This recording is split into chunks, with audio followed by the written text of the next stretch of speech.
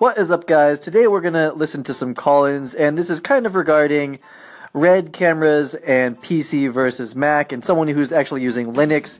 And hopefully, if you're having this kind of internal debate about what computer system to invest in next, and that's what we're going to be talking about in this one. I'm in that place right now where my old MacBook Pro is getting real old, and I'm trying to figure out pretty desperately, pretty soon, where I'm going to go. And so I basically would really appreciate something that can handle real-time rendering on the GPU, and I would also love something that would make Premiere and Resolve faster as well. All of these things kind of lean towards PC, but let's listen to some call-ins.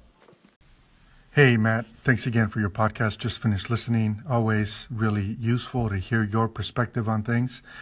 I wanted to share that, as you probably know, that I own a Red Epic W. And yesterday I shot an 8K project, so it's an 8K full frame project. I brought it into Premiere Pro on my new fully loaded 5K iMac, and I'm able to play back in real time and scrub the timeline without any glitches or any hiccups. Super smooth. The playback or the debayer is set to 1/4 quality. That's something I was not able to do on my fully loaded Mac Pro, the trash can version. So that's what I replaced this fully loaded 5K iMac. So I'm really happy with the performance on Apple and where Apple is going with some of the pro and prosumer users. Thanks again. Catch you soon. Carlos, thanks for always calling in, man. Always appreciate the input and feedback. And that's pretty cool to know that the new I'm assuming this is the new 5K iMac with the all the pimped out internals can actually handle red footage at a lower debayer rate. And that's something I would believe. And I see so many of the YouTubers, and this is just one spectrum of the world of production, but TLD, MKBHD, Dave2D, a lot of these.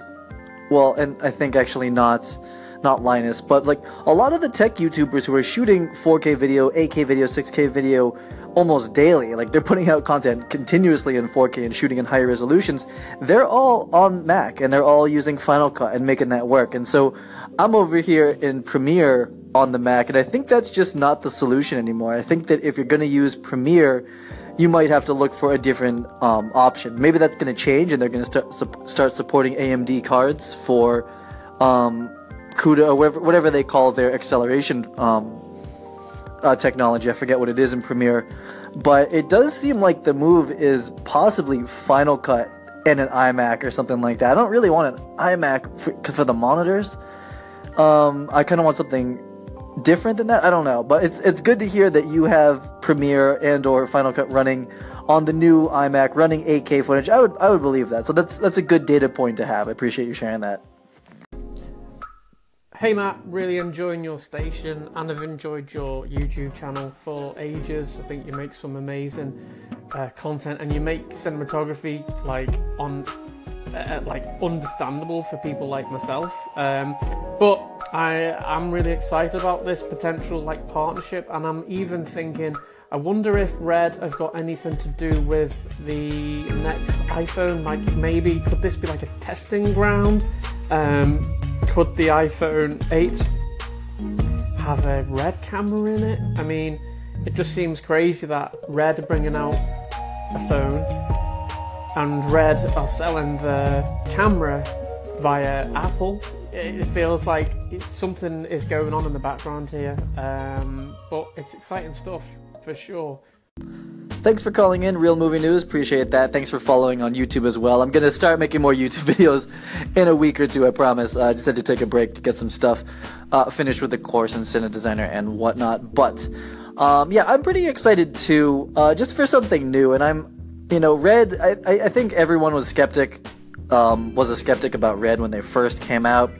And like any new company in the space, there were some not so fun parts about shooting on Red cameras, and I was right there at the front lines having drives die and having issues with the newest new stuff. But what is exciting for me is that both Apple and Red now are updating so frequently, and there's so many new things in that space.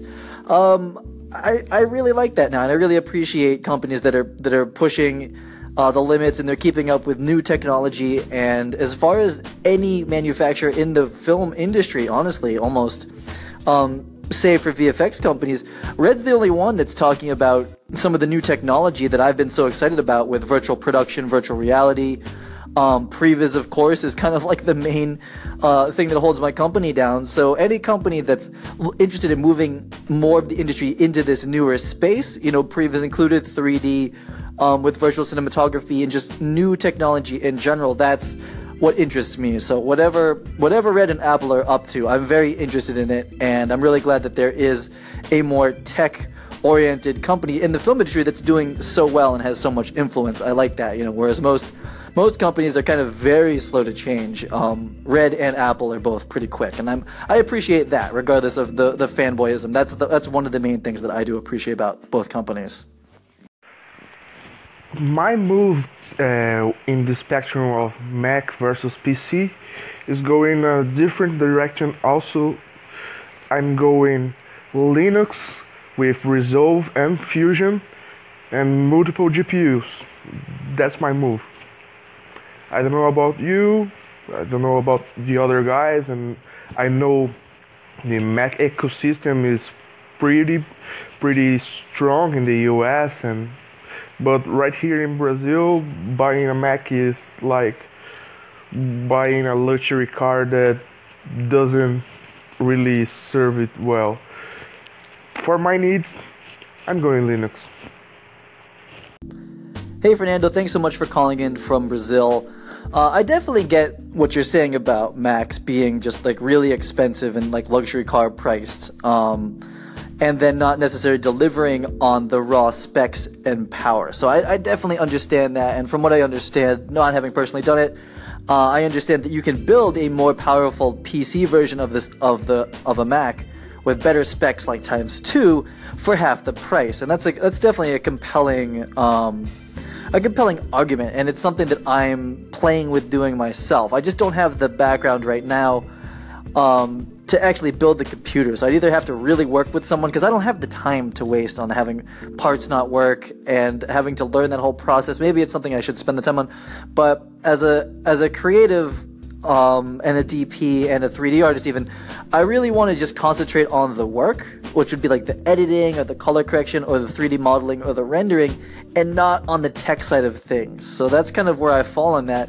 And Apple has always kind of filled that void for me until the last couple of years. It's like I'll just buy whatever off-the-shelf thing that Apple's making. The MacBook Pros are pretty good. I had an iMac or two of them, and then I had the Mac Pro. It's like they were working fine, and it's really now, or the last couple years, that we're having this conflict where the off-the-shelf solutions they're giving aren't up to par. They're just not good enough, and there's such better options out there.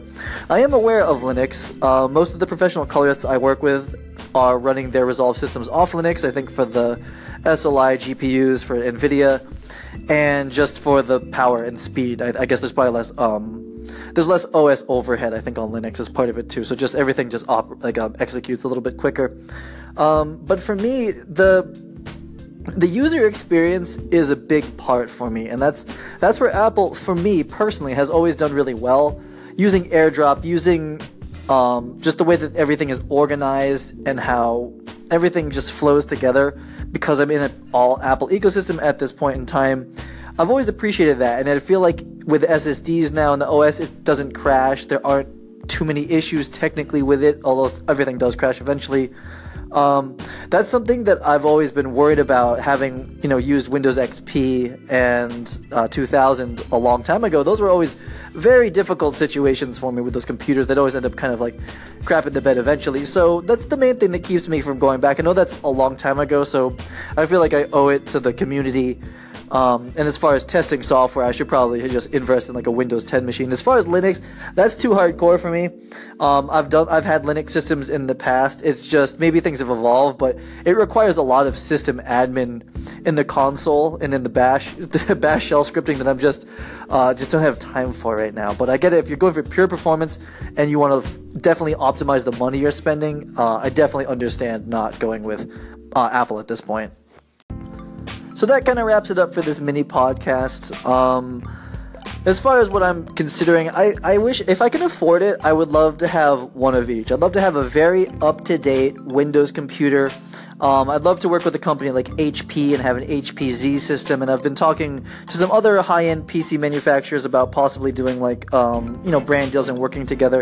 And I'd love to have both a Windows 10 system just ripping with like 2 or 3 GPUs in it, and also have one of the higher end Apple systems and try to get into the Apple ecosystem a little bit deeper, just because I'm trying to understand both sides of it. I'm not going to ever really pick one side, just like I don't pick one camera or light that I like. I really want to understand all of it, and I think that helps my platform as a developer and as kind of a YouTuber as well. So I appreciate all the feedback. I would love to have one of each. At this point, I can definitely not afford that, so I'll have to pick one eventually, and I'll share that. And thanks so much for the call-ins. That's what makes this platform, Anchor, so fun. It's so seamless for you guys to just, leave a voice message. I think that's so awesome, and I hope that everyone's enjoying this. And I'll try to come up with a more once I kind of like get a better idea of all the opinions and what I think.